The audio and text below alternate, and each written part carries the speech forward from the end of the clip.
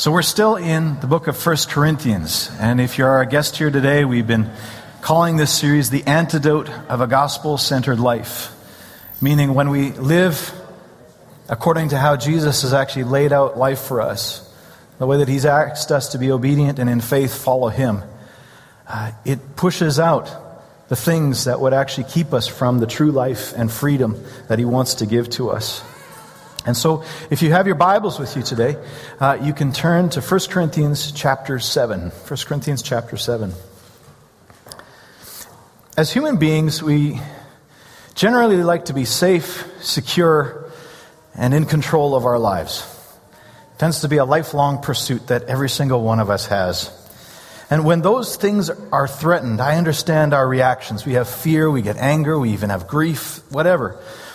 But left to our own devices, we do some pretty strange things, don't we?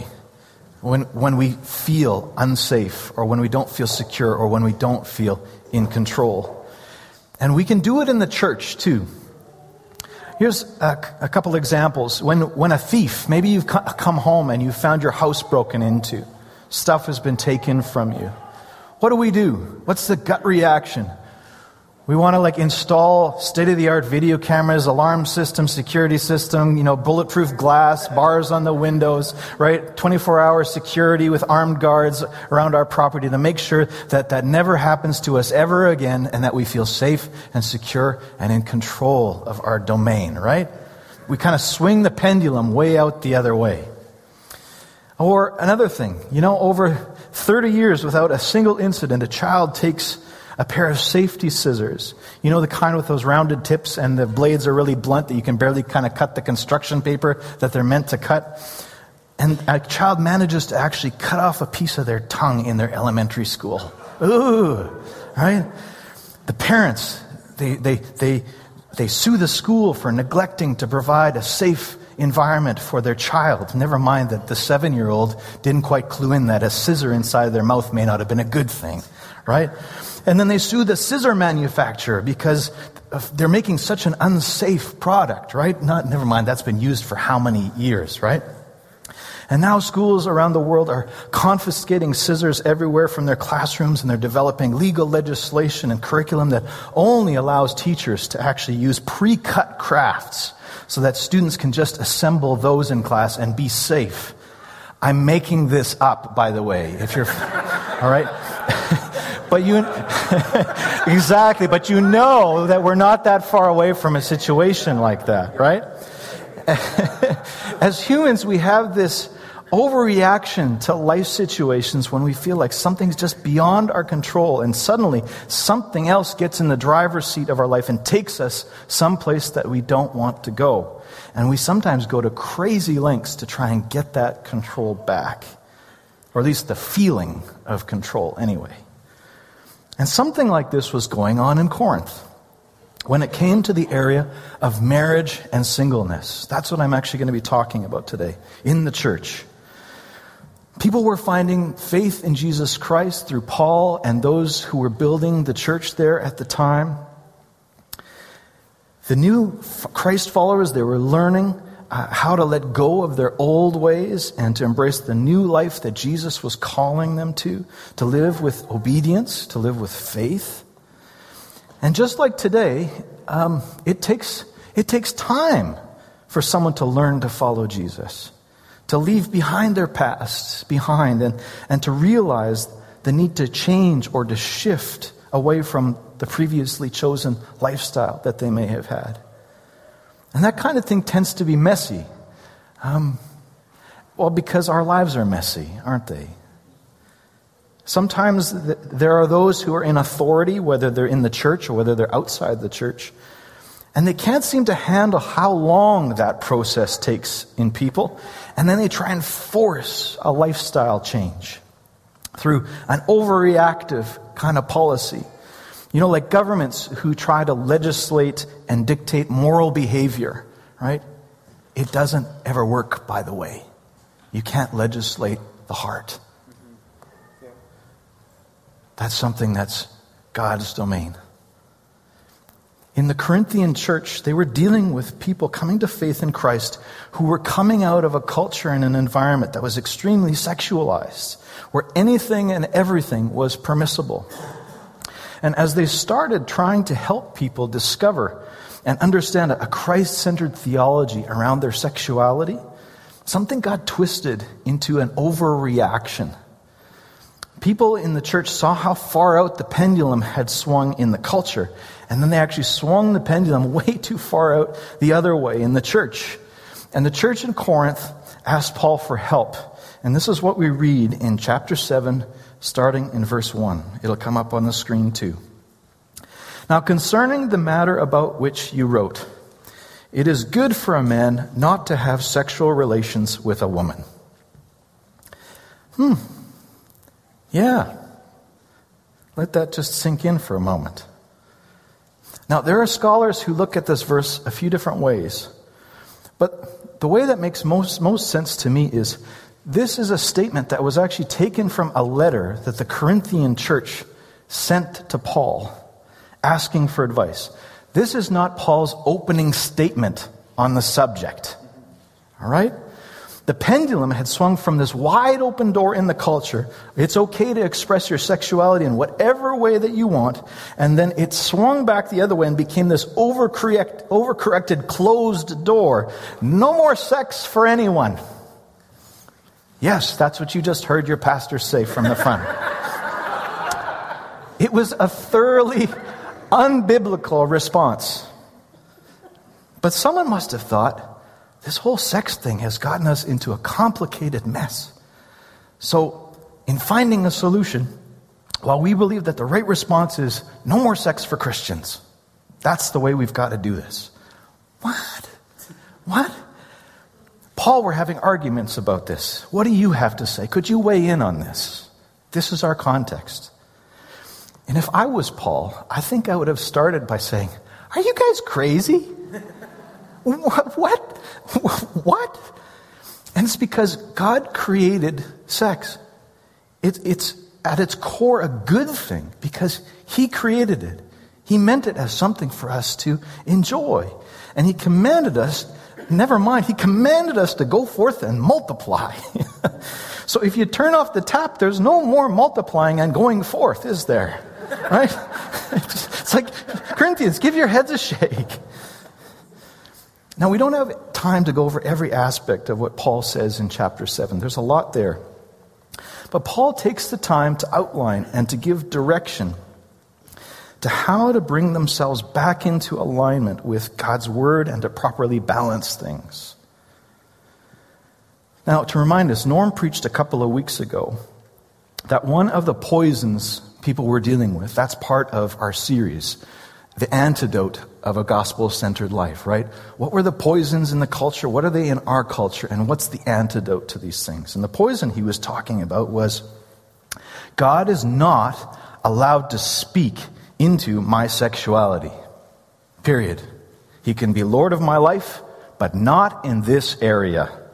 Only I get to determine how I am going to live out my life. The antidote to that poison is, you need to understand that Jesus didn't just die for parts of you. He died for all of you. He loves you. He wants all of you.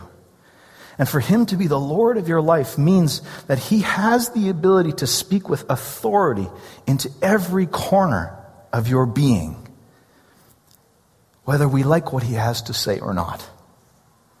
And to love and to follow Jesus means living the life the way that He teaches us to through His Word and by His Spirit, and actually shifting our lives to conform to living like Him.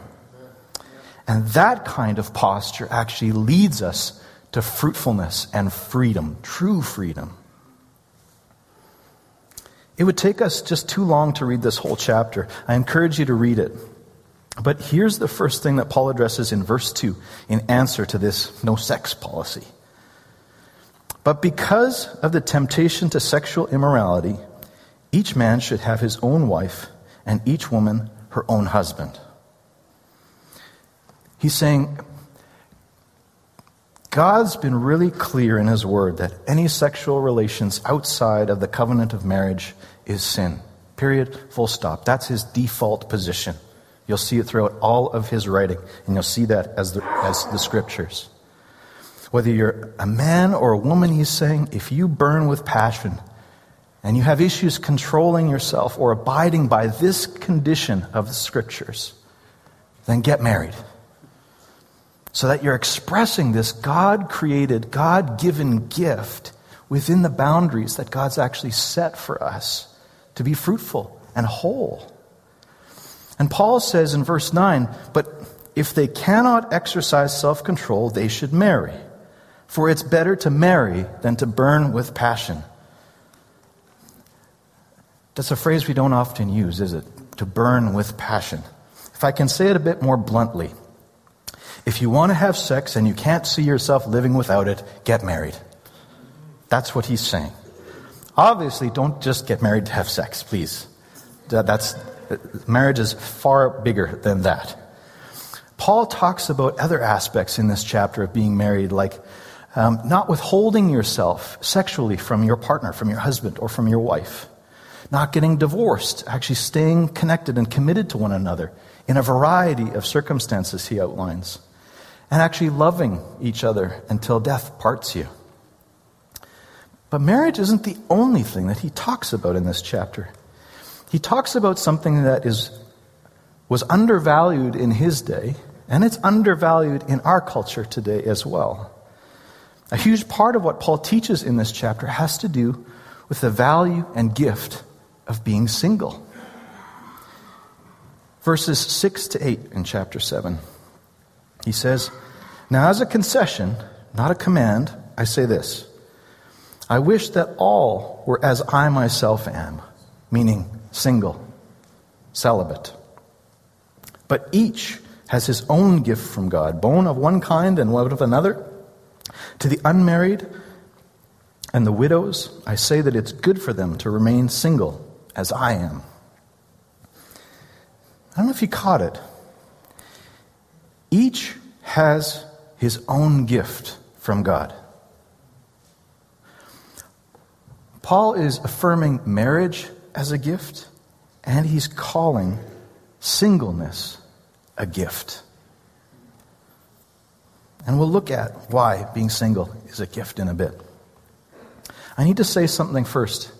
In the church, too often, marriage is seen as this ultimate expression of the ideal relationship. Somehow we communicate that if you're married, and especially if you have kids, that somehow it means you have arrived. That you're there, you've reached the pinnacle. And if you're single, well, you can actually be made to feel like maybe you haven't quite arrived yet. Sometimes excluded. Or maybe there's something wrong with you. I want to reiterate what Paul says. Both marriage and singleness are a gift. And these gifts are different. They're gifts for different reasons. Jesus was single by choice. Paul was single by choice. And that choice was totally countercultural. You know, to be clear, not everyone is wired for a life of permanent singleness, which includes celibacy, by the way.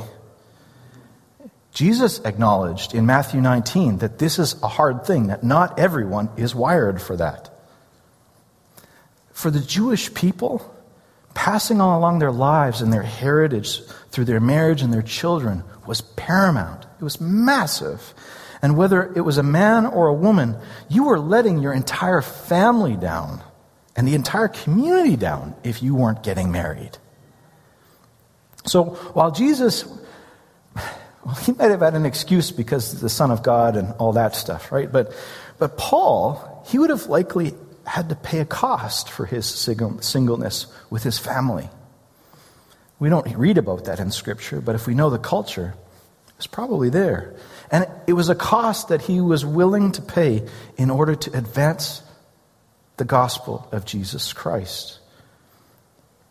And it's a cost that many people have paid in the service of Jesus, to their joy and to their benefit and to the people around them.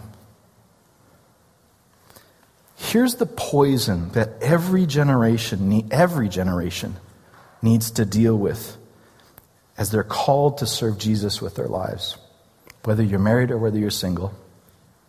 The poison is thinking that marriage is the best and that singleness somehow falls short of the best. It's simply not true. And here's the antidote. Marriage or singleness is not ultimate. Jesus is ultimate. That relationship is ultimate. I realize that I'm standing up here this morning as someone who hasn't been single for a long time. And Wilma and I were just about at our 20th anniversary in 2 weeks. Thank you. Yes, yay. We have 4 biological kids of our own. We have 4 other children that we've welcomed into our home at various points in times, that we've welcomed them and affectionately called them and made them our own. But both Wilma and I, we realize that our marriage is not what ultimately satisfies us. It's not what ultimately makes each of us happy. We actually find our true satisfaction, our ultimate satisfaction, in Jesus. He's what defines us first. He's the one who defines us first. You know that line that's used and reused from that old Tom Cruise movie, Jerry Maguire, "You complete me"? Right? We hear that echoing through time. Back in the 90s, I think, is when that movie actually was. It's a load of hooey. It's really romantic. It's terribly romantic. But the truth is that no one person other than Jesus Christ will complete you or satisfy you. For Wilma and I, our marriage is actually one of the vehicles the Lord uses to help people around us see the gospel in action. Meaning, the relationship that we have together is actually our loudest gospel message. What do I mean by that? It's a message to the people around us, whether they realize it or we realize it or not. See, people watch our marriage, they watch our family, and they subtly evaluate, kind of underneath the surface, and connect to, well, does their family work? And does that mean that this way of Jesus works as well? Is what I see there something that is attractive and actually speaking to me, this gospel message, so that I can respond to that and go, I want that as well? Being single has the same goal. How is your singleness your loudest gospel message? Being single isn't just code for young people. You might be in your 40s and you haven't found the right person yet. You might be single because your spouse has passed away. You could be a 50-something and going through a nasty divorce. Whatever it is, in this season of your life, how is being single part of the gospel message that your life reflects? What do people see?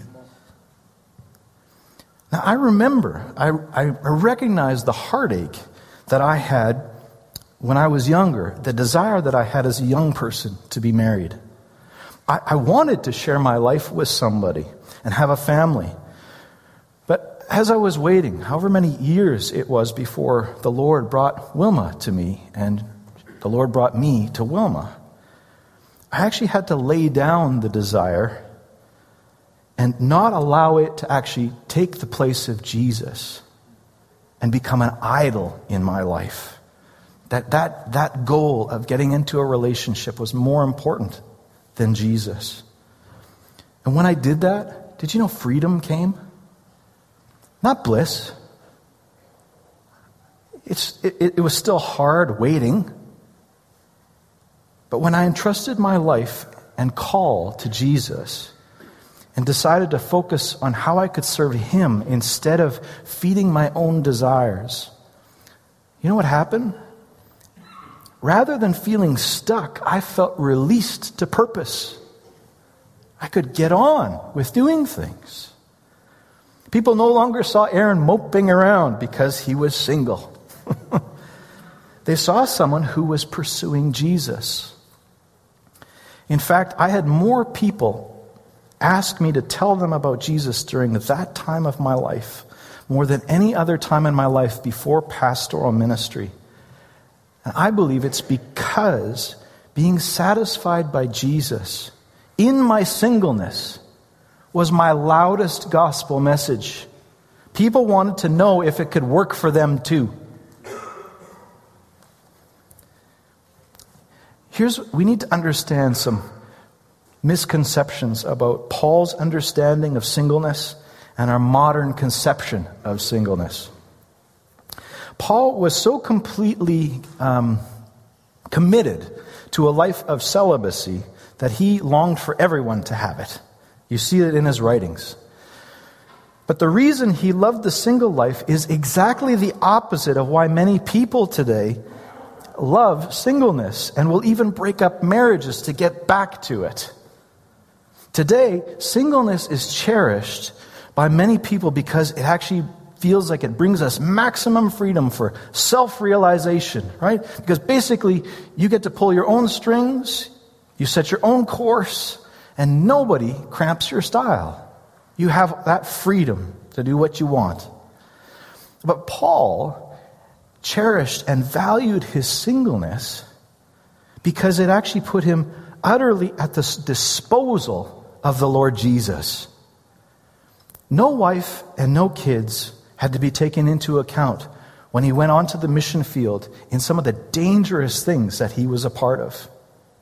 Right? His wife wasn't back home going, I wonder what's happening with Paul.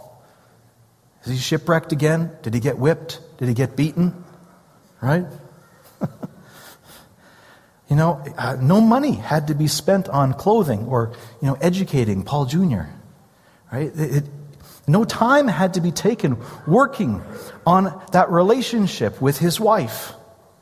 It didn't need to happen.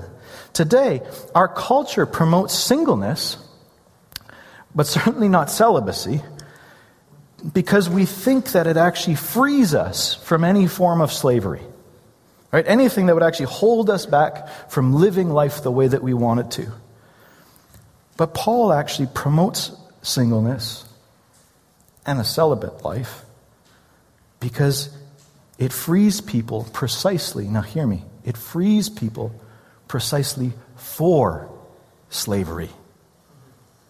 Namely, slavery to Jesus Christ. I am a slave to Christ, Paul says in many of his letters. I'm his bondservant. It's not my way, it's his way. According to verses 32 and 35 in chapter 7, Paul promotes this lifestyle because he enjoyed serving Jesus with as few distractions as possible. And he wanted that for others as well. Here's what it says. I want you to be free from anxieties.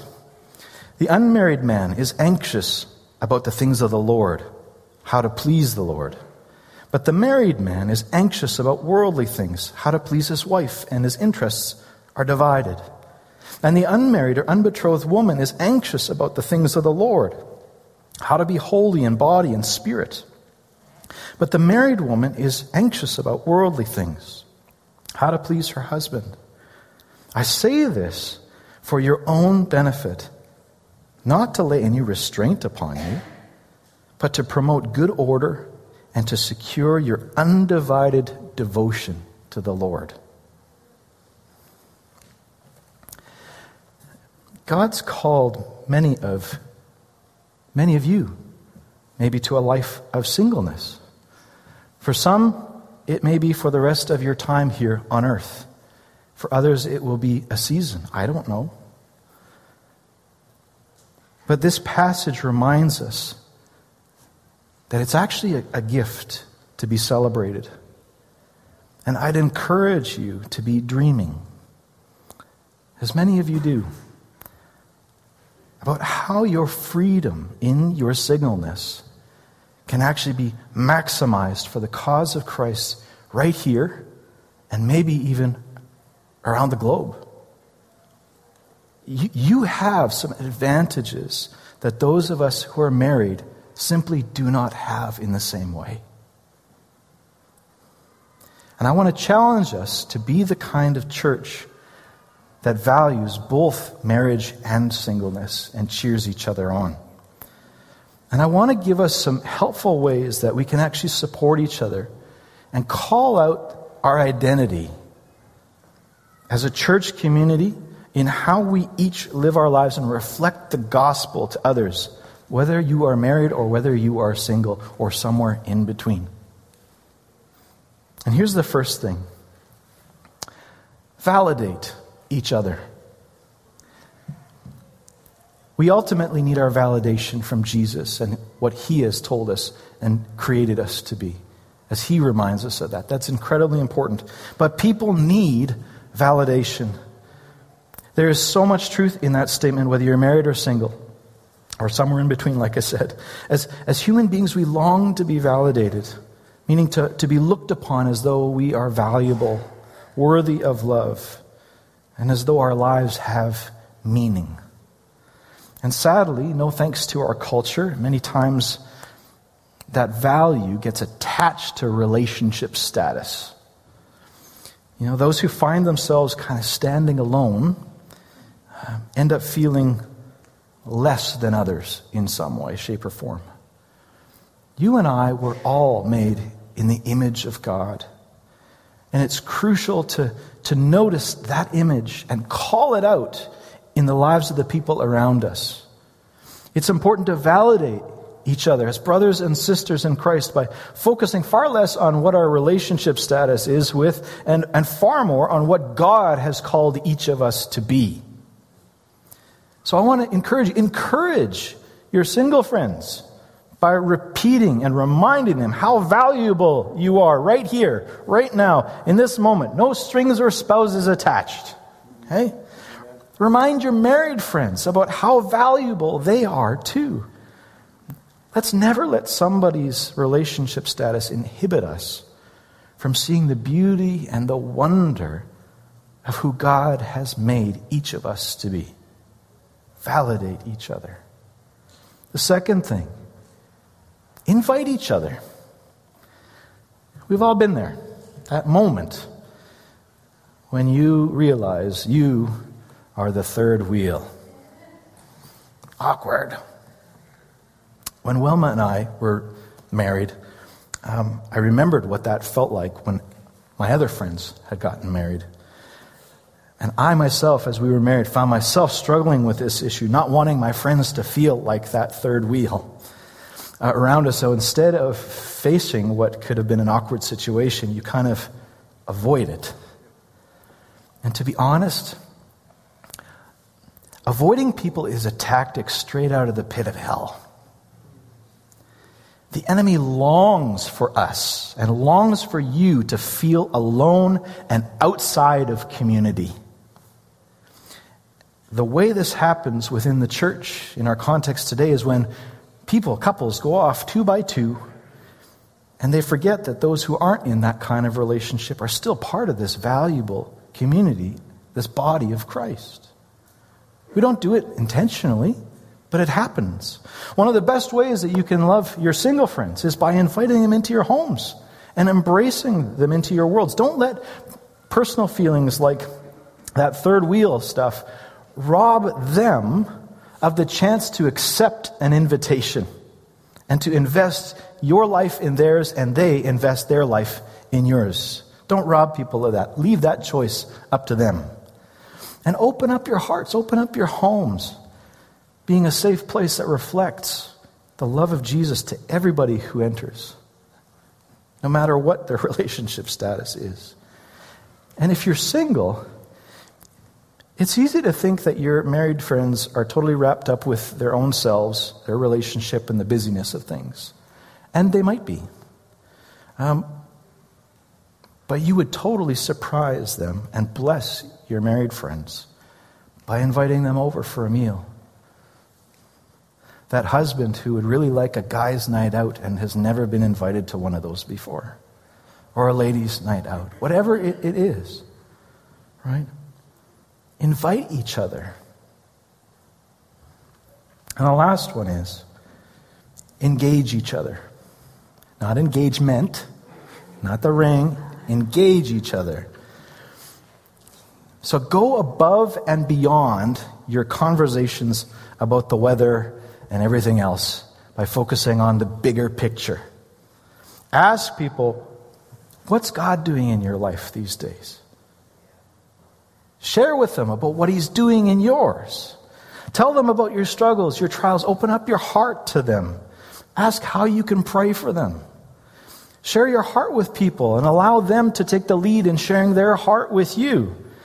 Do them the favor of remembering that they are people who are not defined by their relationship status, but rather by the one who they are ultimately in relationship with, which is Jesus. And it's important for us to remember that we're all people on a journey together. Rather than isolating or devaluing our brothers and sisters in Christ, let's be the ones who actually speak value, life, encouragement into the lives and into a world that rarely does the same thing.